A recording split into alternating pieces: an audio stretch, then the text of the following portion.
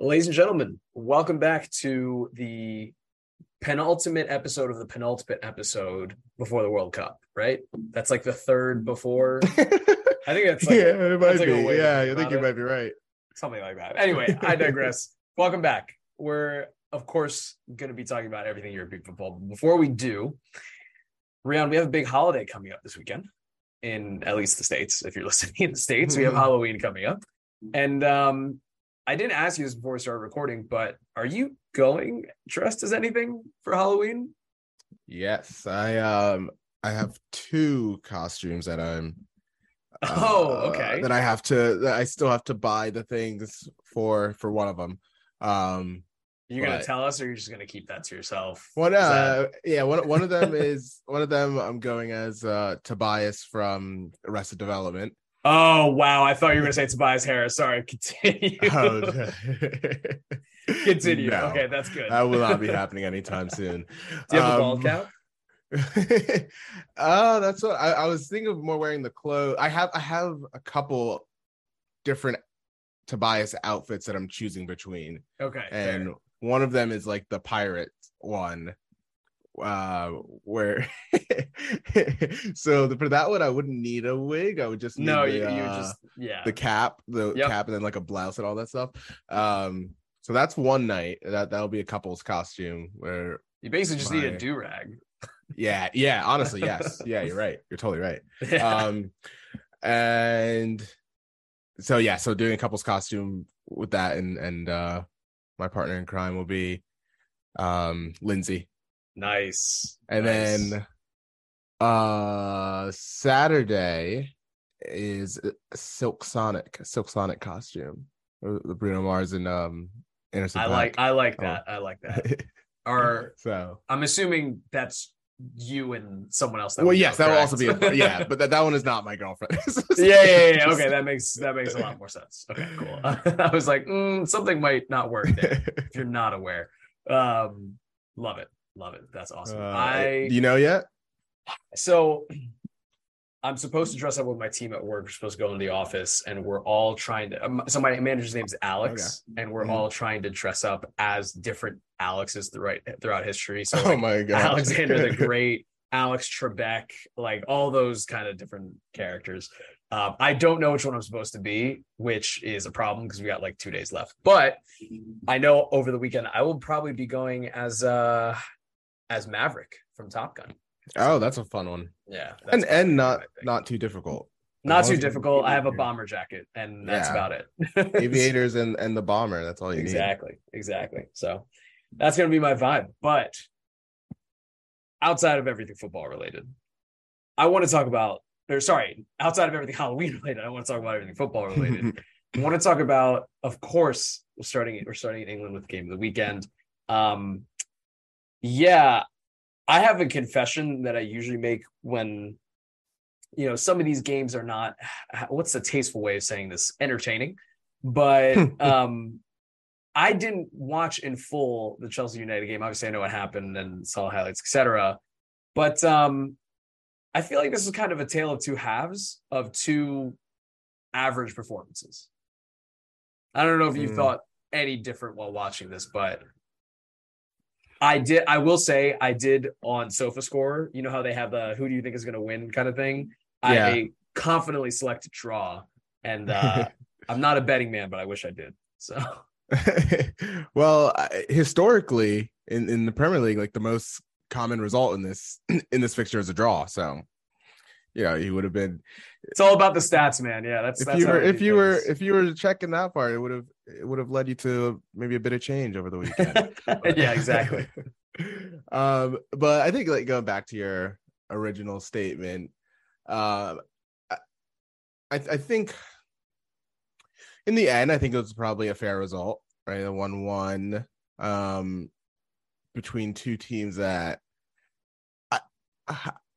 I'm hesitant to say an average performance. I just think that these are two pretty flawed teams, in all honesty, in different ways, for sure. I think that there are really some positives and some negatives for both teams to take out of it. I thought, like, overall, I think both sides should be pretty encouraged about some aspects of that game. I think the coaching overall I thought was really impressive from both sides.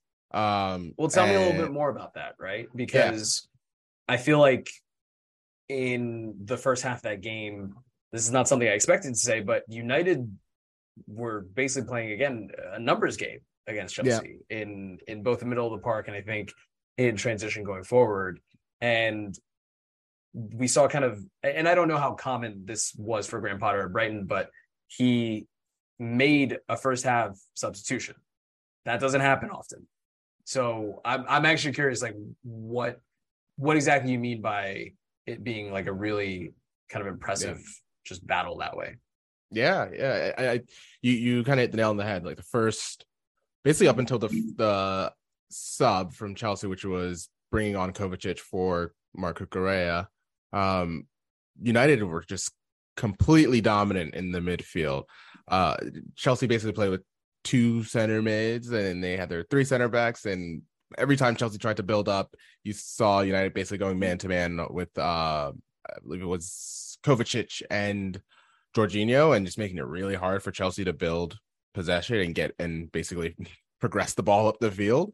And I think that was really, really good from United, because you also saw like a lot of times, you saw something that's pretty in vogue, which is the fullbacks inverting to kind of help overload that midfield. And you saw Dalot and Luke Shaw do that, I thought, like countless times during this game. And that's something I think they've been doing a lot recently in other matches. Yeah.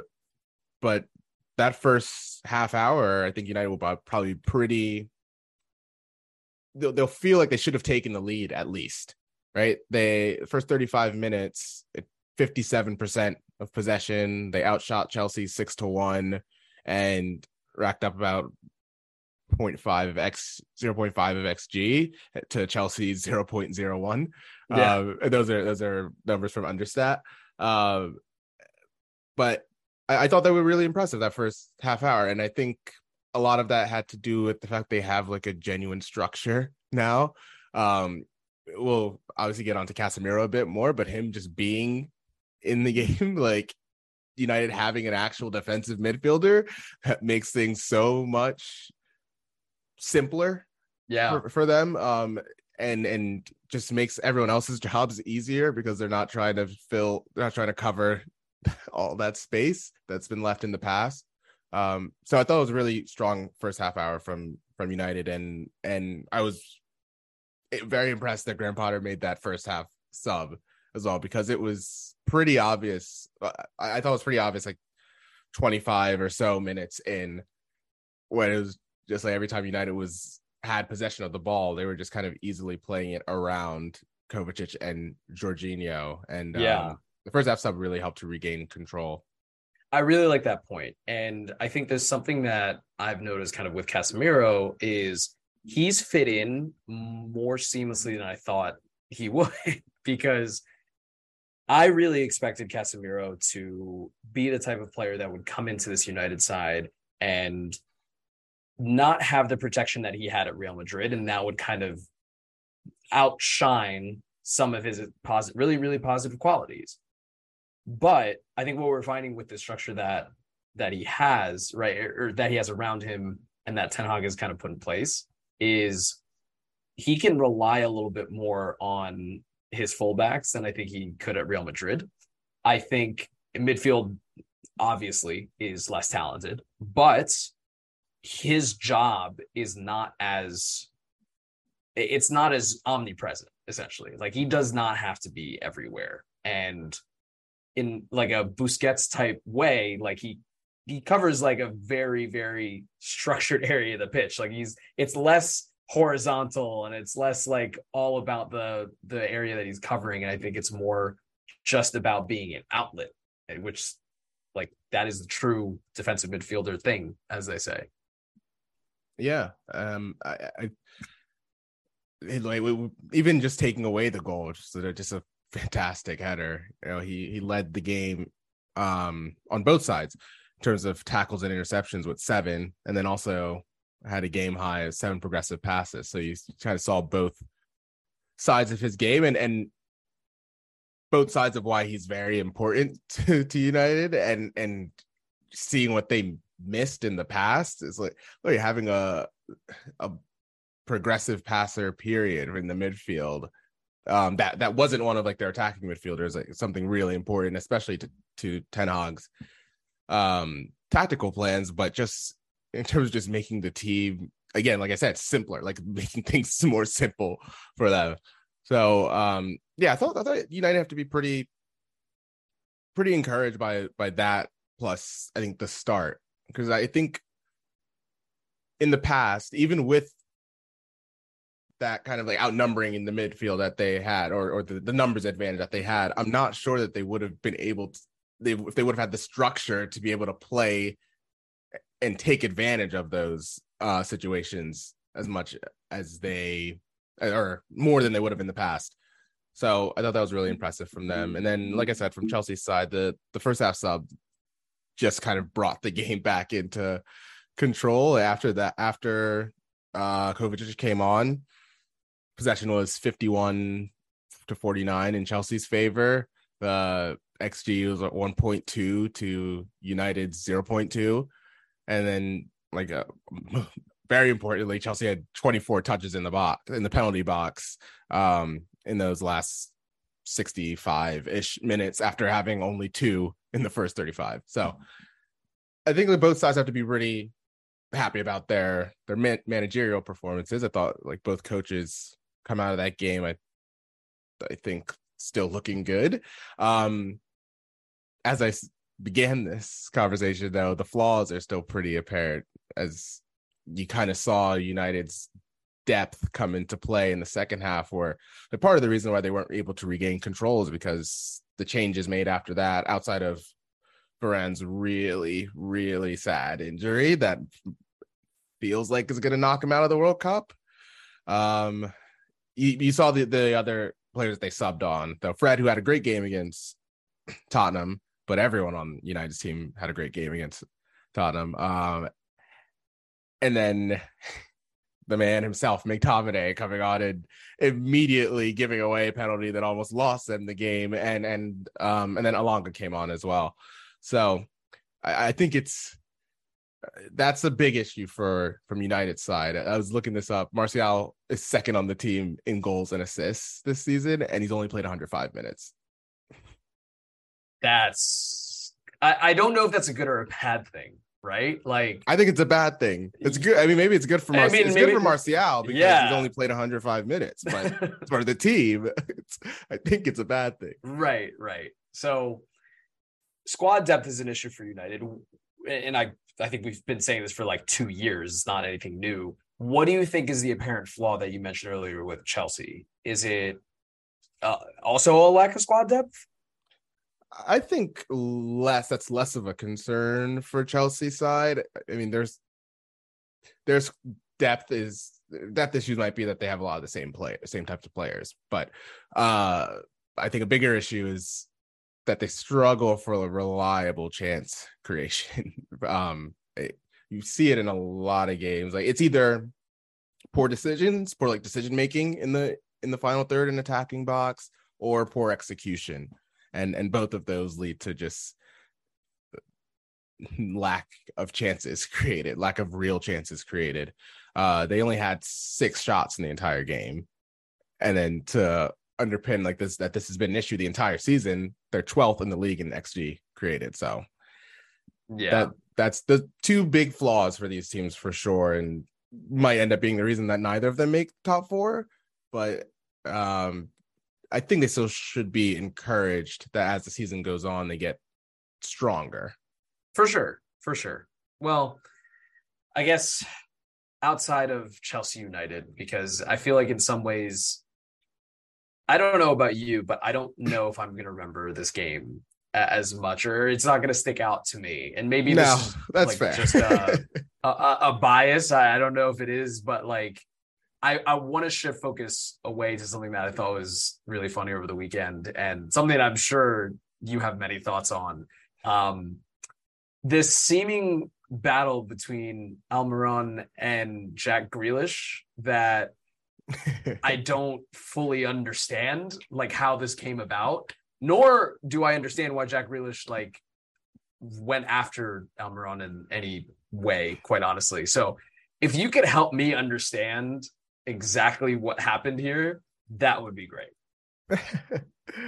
Well, I think you know how it all started. Well, not even all started. I don't know how this really all started. Right. On the why. You're right. I'm also confused on the why Jack really said what he said. But this really stems from what he said during Man City's championship parade, where he was making fun of Mahrez for playing like he was either Mahrez or Silva for playing like Miguel Almiron in the game against Aston Villa on the final day of the season.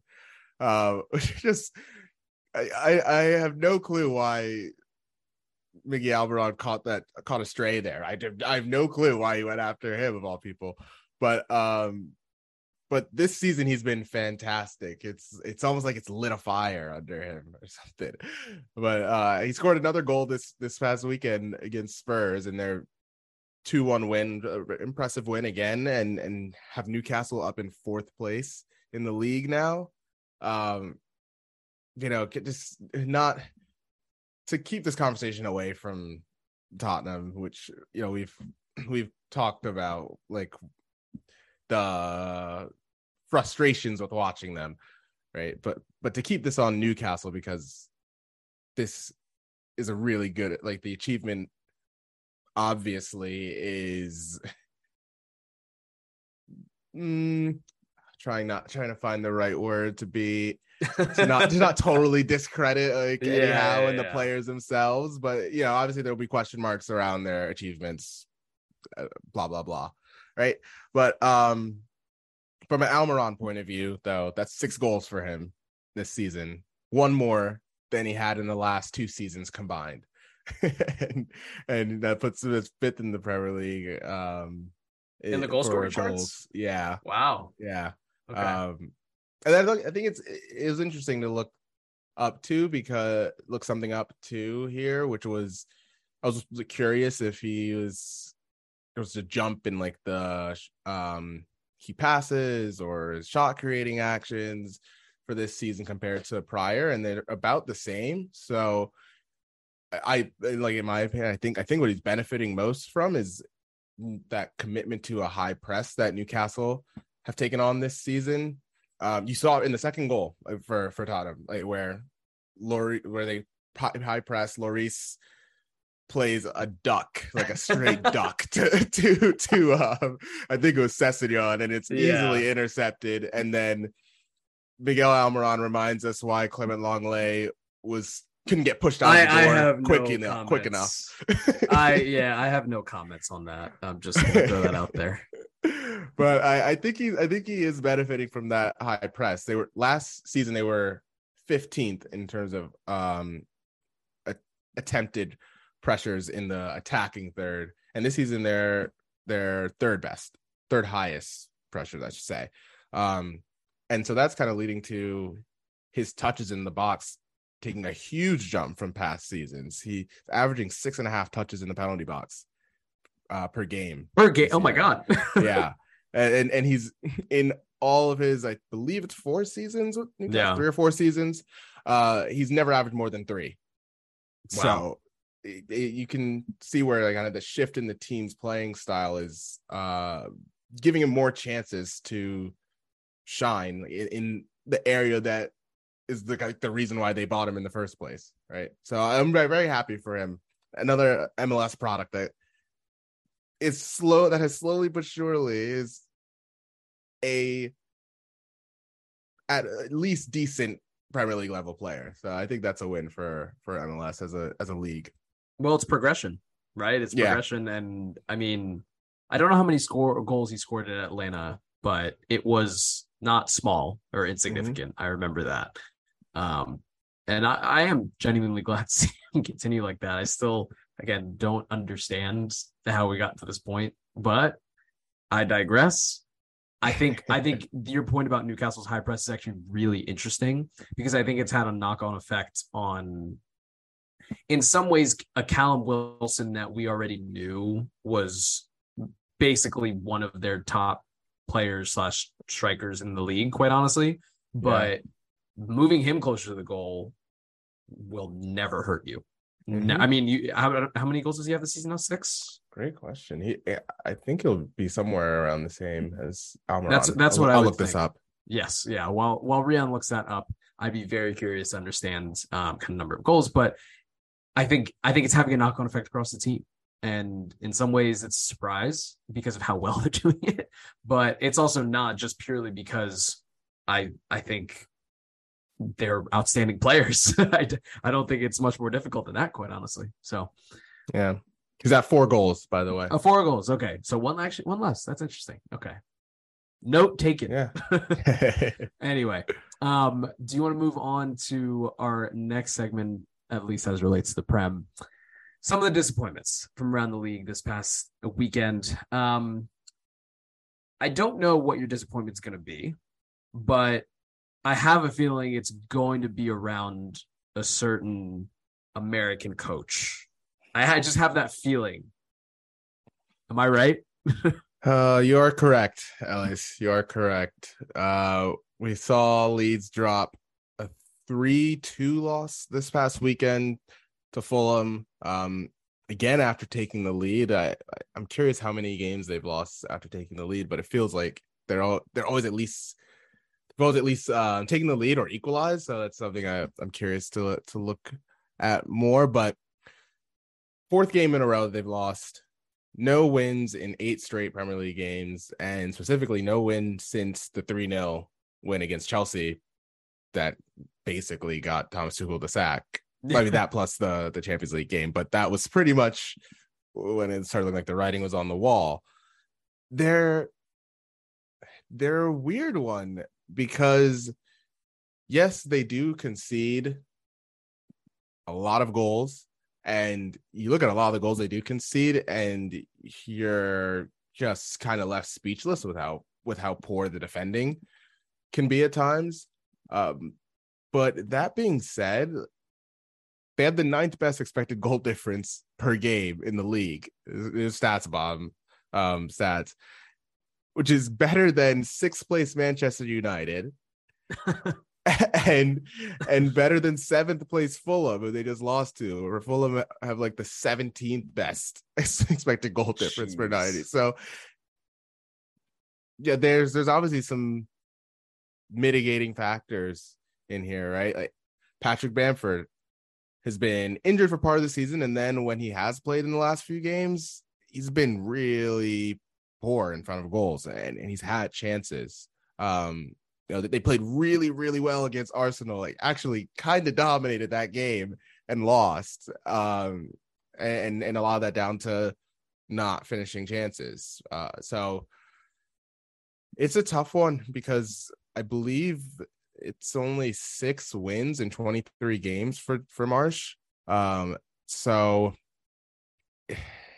it's hard to see how he keeps his job if they continue to not be able to pick up points. While at the same time, you could easily see another coach come in that doesn't drastically change the way that they play. I'm not talking about a Sean Dyche or like a Sam Allardyce coming in. I'm not talking about like one of those types of managers, but like I feel like they constantly have a resurgence every season when these conversations about sacking managers come up, and they're never long-term like fixes, I guess. Yeah. And it just that type of manager wouldn't make sense for the type of players that they have right now. Yeah. In my opinion, at least. And so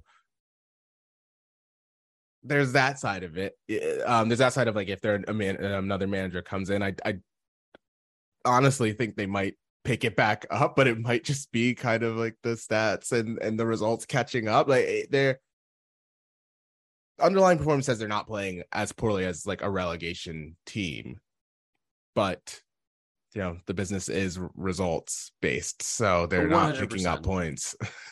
The one manager I think could be really interesting if Jesse Marsch does actually in fact get sacked, Marcelo Gallardo from River, who in Argentina, who will not be staying an additional season in Argentina. I believe their season just wrapped up.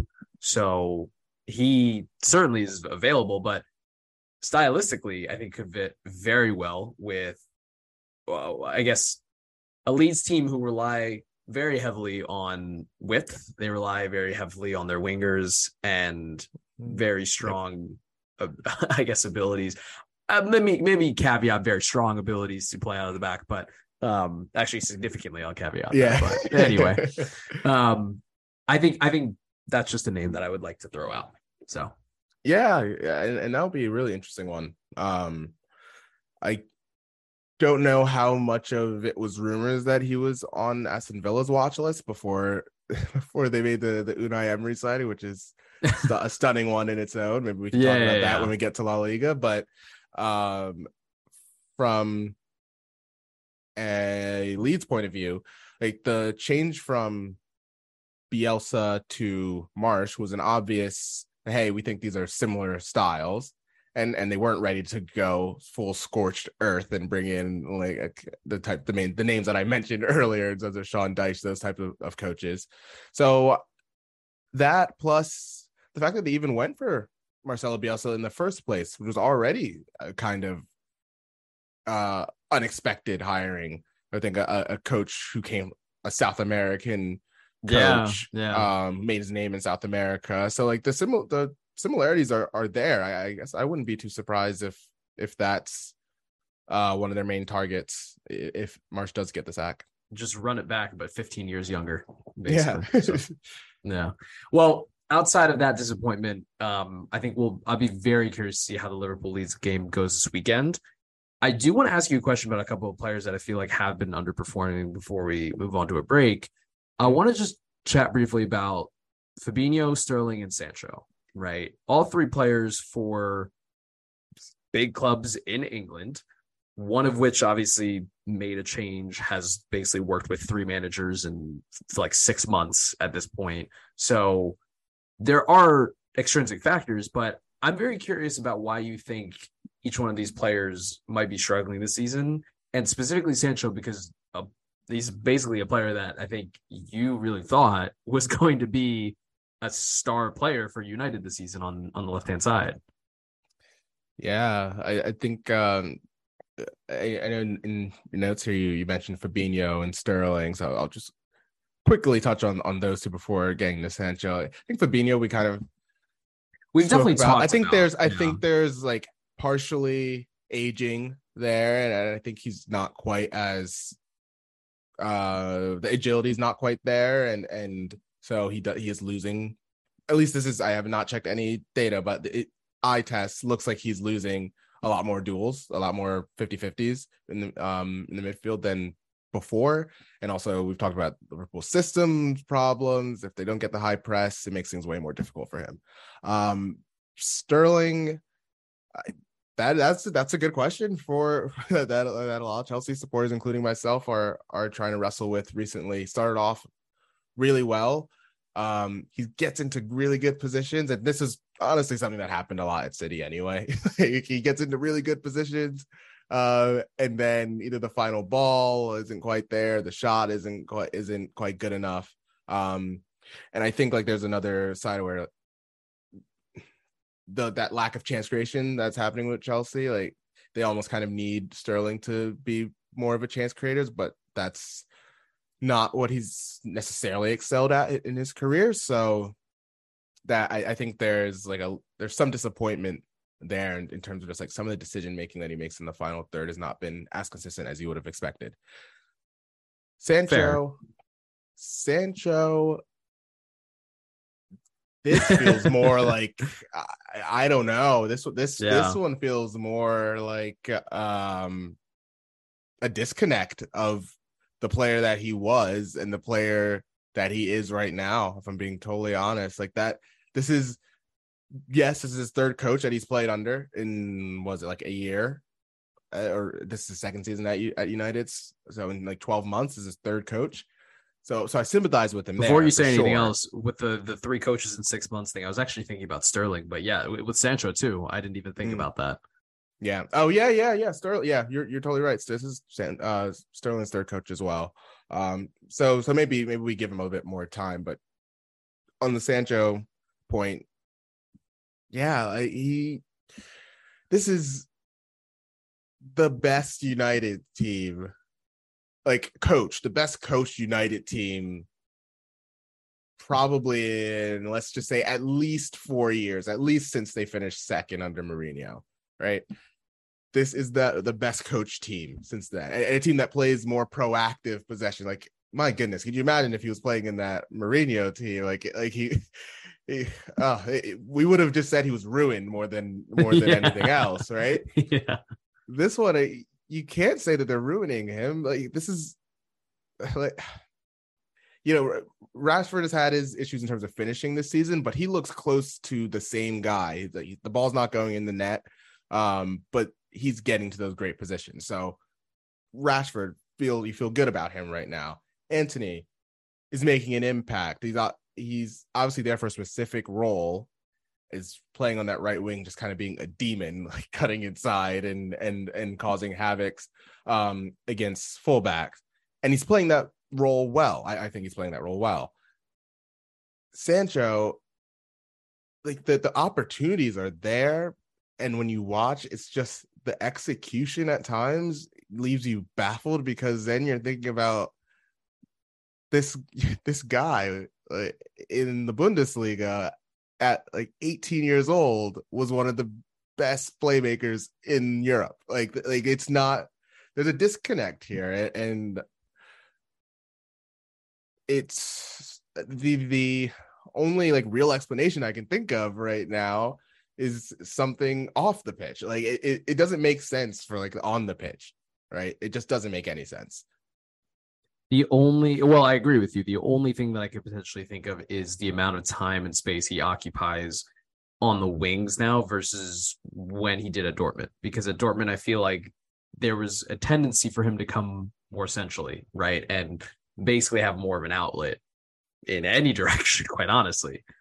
That isn't as much of an option. It could be that his role is a little bit more restricted at United, and that takes away some of the creativity, but that shouldn't necessarily be a complete reason to not be a creative outlet. Because I look at someone like Antony, who is finding spaces basically coming from outside in the same way that I would expect Sancho to do that. So the only thing I agree with you, I can think of is something off the field, because this is a player that was everyone's like, oh, Ballon d'Or 2028, kind of thing.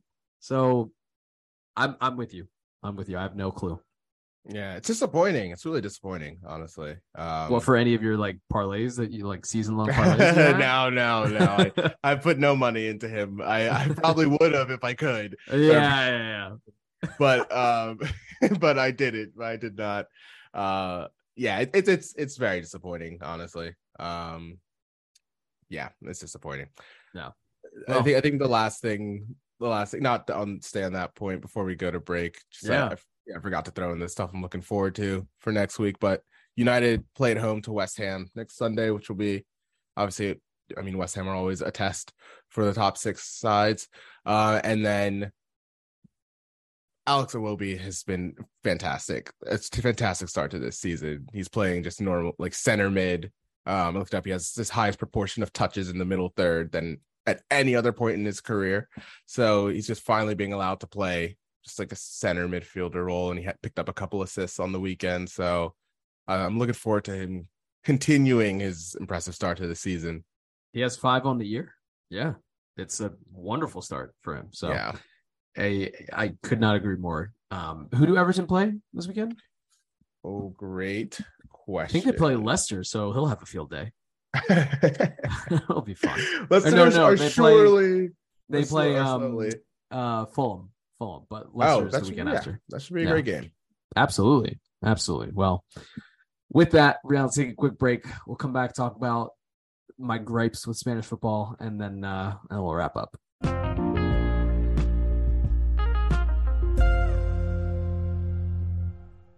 All right, ladies and gentlemen, we are back talking everything Spanish football. And my game of the weekend, La Liga, this past weekend was Real Madrid versus Sevilla, a game, and quite honestly, a tie that has probably been one of the most lopsided in La Liga history.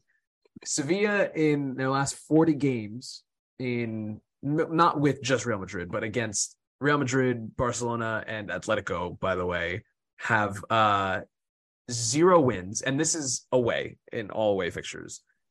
0 wins, 10 draws, and 30 losses. And that is a total of 10 points out of 120 that were possible in all of those away matches, which is tally this up, and it's 8% of all total points away at Real Madrid, Barcelona, Atletico over the last 40 games. So honestly, going into this game, I could have told you that Sevilla were going to lose. It was just kind of a matter of how. But honestly, I was kind of impressed with how they played, like especially in the first 60 minutes of this game. I thought they were actually creative. I thought they were bold. I thought they were free flowing. And I know I just kind of went into my rant, but I thought that statistic was absolutely hysterical. So anyway, thoughts? Yeah, I mean, they gave themselves some hope with when Lamela scored, right? That they might be able to take something from the game.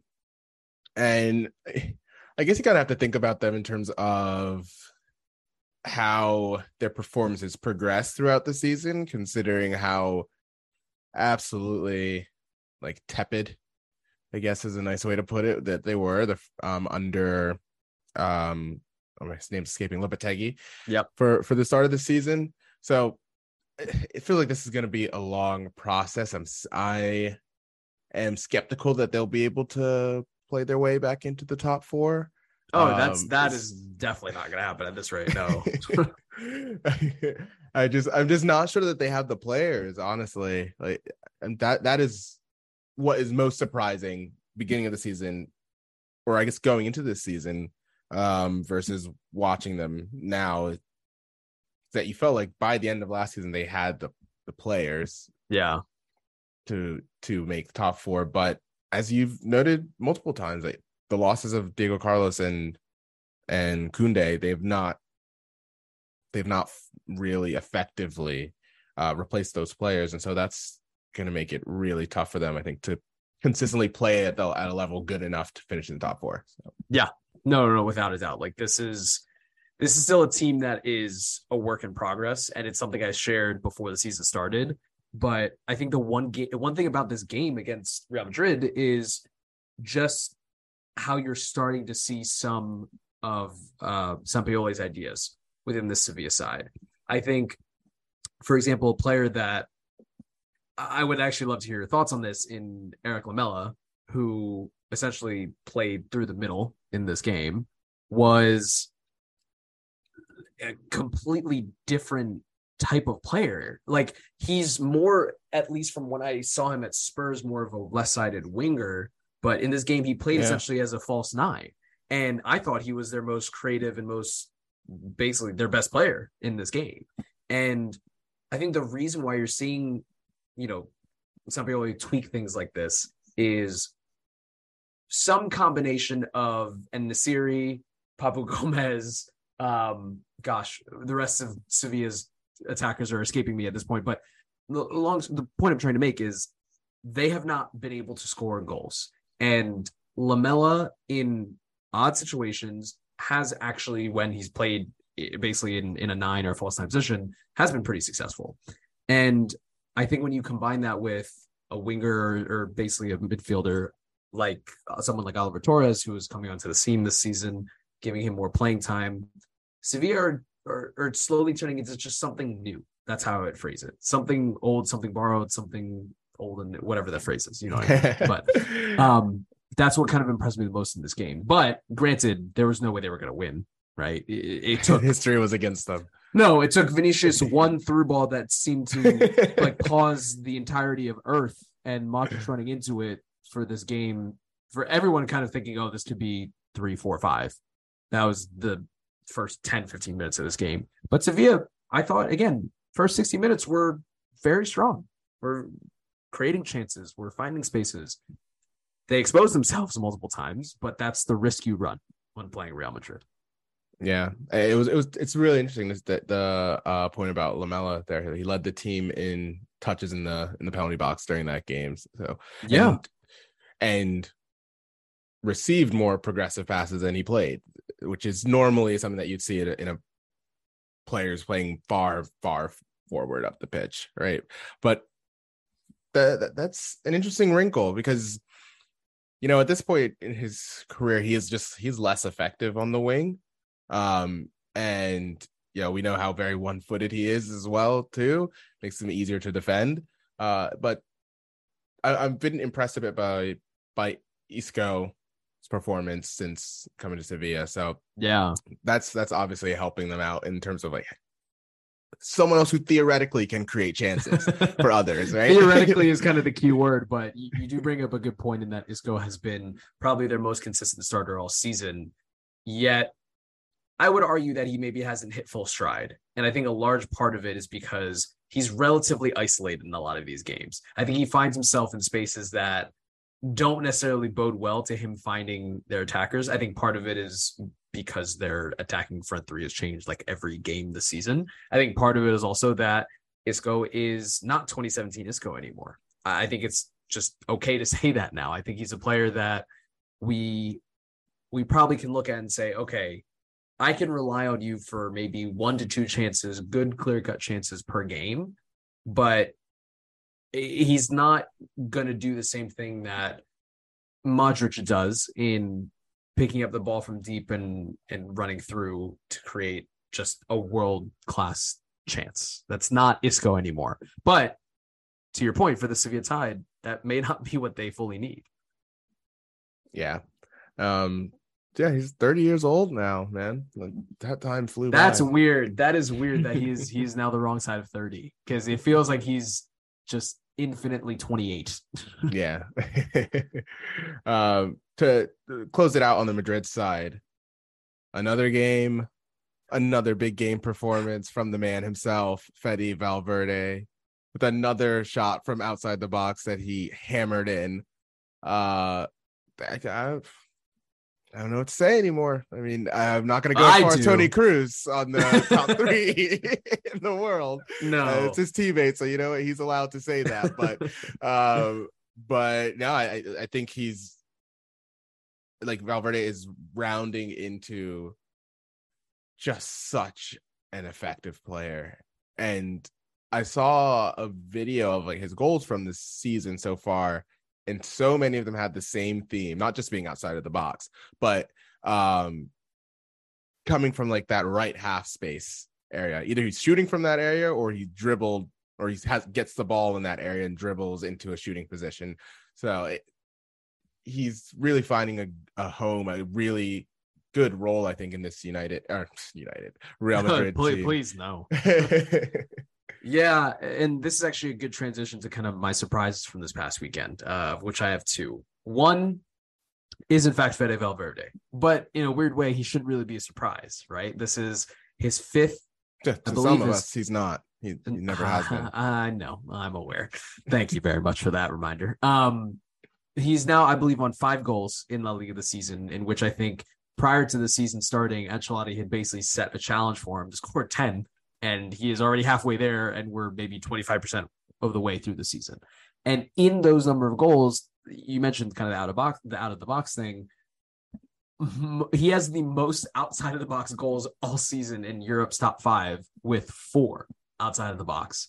So what does that kind of tell you? Well, it tells me 2 things. A, he has a very strong shot and a very strong foot, to the point where I actually found this out. His goal against Sevilla over the weekend was, I believe, 75 miles an hour. That's how fast it was going when I think it hit the back of the net. Or maybe it was its initial velocity. And if you can imagine a car going 75 miles an hour, you could figure out just how fast that actually is. So that's the first piece. The second piece is, I think we start to drill down into like what Valverde's actual role is. Because in some ways, like, his role has just been like the right-hand side of Real Madrid. It hasn't been like anything specific. I think where he's thriving now is in more of an attacking right-hand sided midfield role. He's not a true winger, even though we kind of saw that in the Clasico. And he's not just an interior midfielder. He's more of a box-to-box player that will span the whole basically right half channel. And that's really important to remember because you don't necessarily need him taking up the same space Rodrigo's taking up or the same space whenever Hazard decides to play actually takes up. So that's kind of my point. And I'm glad that we've drilled down into his actual position because in a lot of ways, I don't know if that was ever like figured out. Yeah, that's a good point. Like, he is a very versatile player, but as you said, he's kind of been moved around almost all over the pitch. Like at times we've even seen him kind of play like second striker for Madrid, right? But and maybe not this season, but in prior seasons. I think it's great that he's finding that Ancelotti has found a role for him. And with Ancelotti, it is a lot about just roles and more than actual positions. It's just like more about, you know, what role are you playing in the team? And he's playing his Fede is playing his extremely well. 100%. So I fully expect him to get 10 goals on the season. Yeah, Bar anything. He's making crazy. Sorry to interrupt, but he's making me reconsider, I think, even like Uruguay's World Cup success, because they're in the same group as Portugal. And I've been, whether it's the Ronaldo situation or the players getting injured for Portugal, like I'm getting more and more bearish on them going to this World Cup. Yeah. Not having, I mean, you've seen Araujo for this Barcelona team for the last 2-3 weeks. Yeah. That's basically knocked them out of the Champions League. So like this game has such fine margins, and you're seeing that, right? In Uruguay, I think being a really good example of just how crucial and how fine some of these lines are. That's a really good call. I never thought about it that way. And we'll be talking more about the World Cup in the next couple of weeks. But I do want to mention the second surprise that I had from this past weekend, Rheon, is Atletico and their continued success beating Real Betis 2-1. Honestly, the only reason they conceded because Nabil Fekir scored an outrageously good free kick in the 84th minute.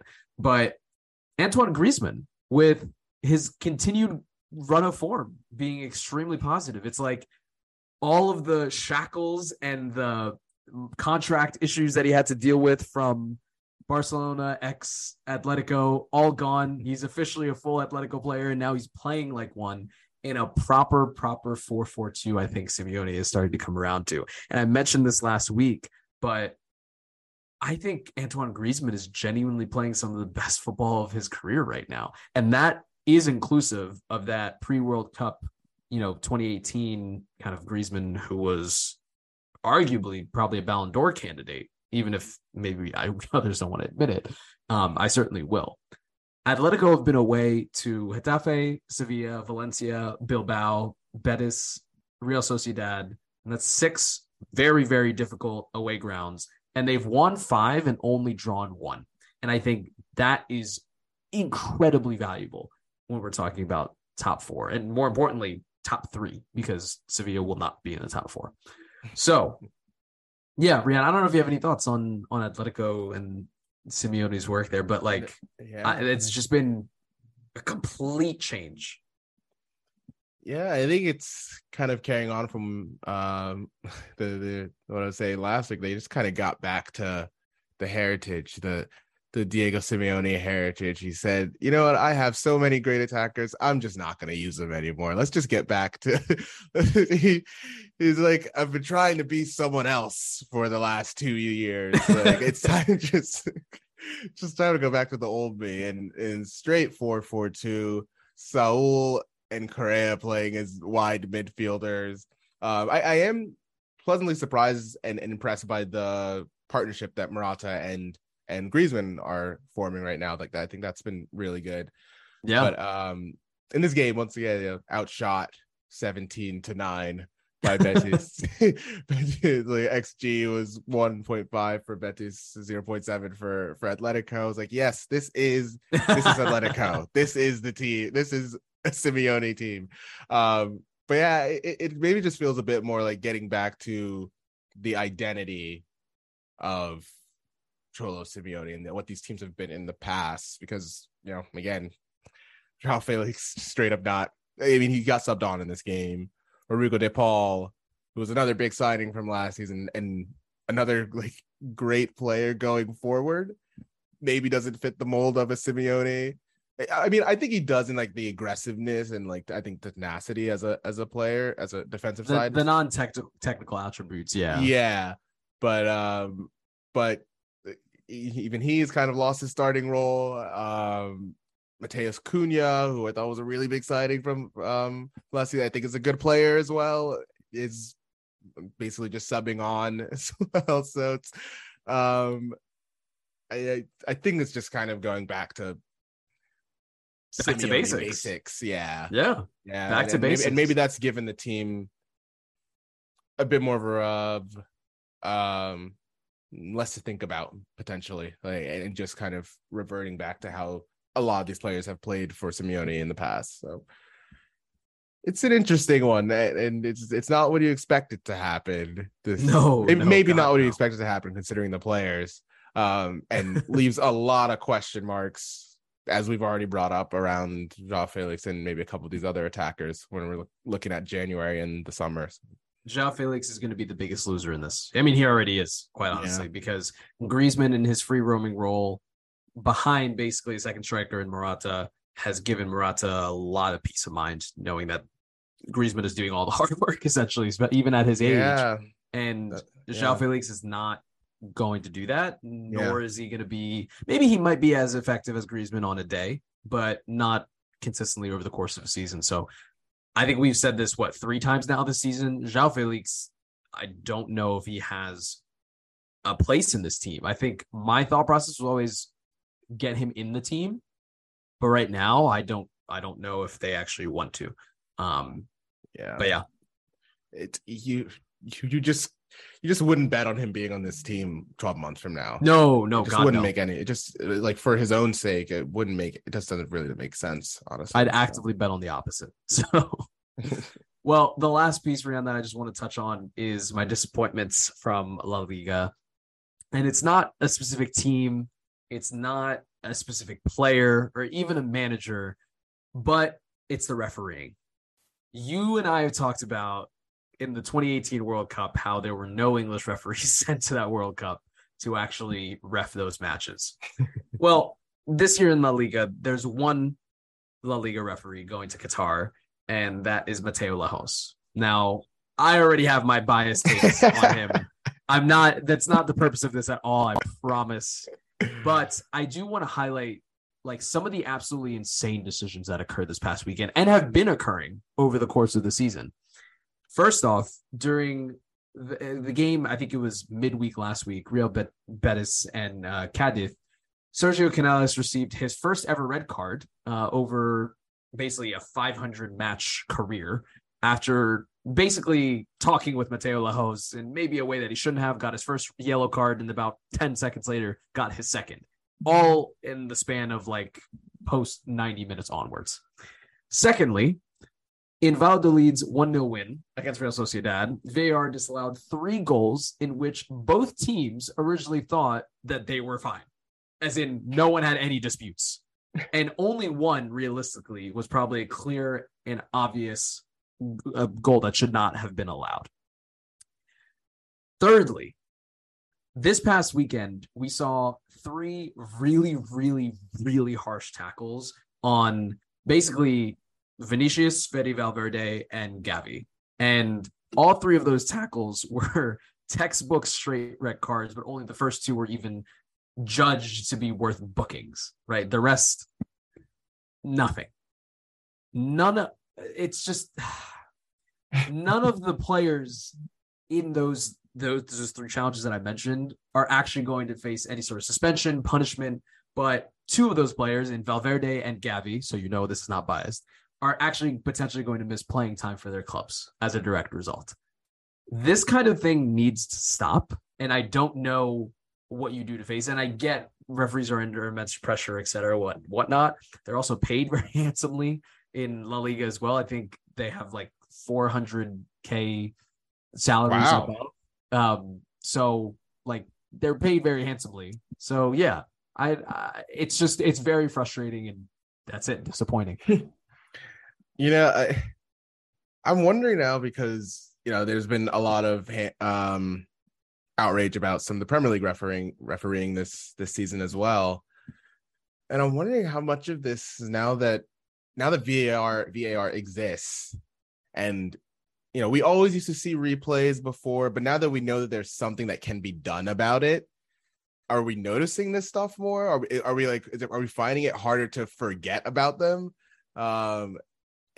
Or like is refereeing actually like at a really poor standard just kind of across the board in Europe right now? Like, I don't know. That's the interesting thing. And I know in England they said it's been a hard sell getting people into refereeing because of the abuse that referees get now, and so it's becoming harder to I guess kind of get new talent or develop talent even. So all in all, it sounds like you throw in some of what seems like below average European refereeing that's going on right now, and what will be touted as some of the best CONCACAF, South America, and Africa referees. And it sounds like the World Cup is going to be another shit show with the refereeing. Worse than it was in 2018 when we at least had just introduced VAR. Yeah, that's saying something too. So I'm sure there will be absolutely no corruption, bias, or controversial decisions made whatsoever. So anyway, that's my gripe. I'm looking forward to, quite honestly, I'll be very honest, Barcelona playing Bayern tomorrow. At least the time recording is tomorrow. That's it. That's all I got. I'm done with my gripes. I'm signing off. Anything else you want to talk about? No, I think that's it for me. Barcelona obviously needs a little help from Victoria Pilsen. Honestly, well. also just help from Inter to just not, because they played Fiorentina at the weekend in a thrilling 4-3 match, which is a game for the ages. So if they could lose, that would be great. So anyway, we will talk to you all in a couple of days. We're going to be covering and start talking about the World Cup more. But with that, we'll talk to you all very soon. Thanks, guys.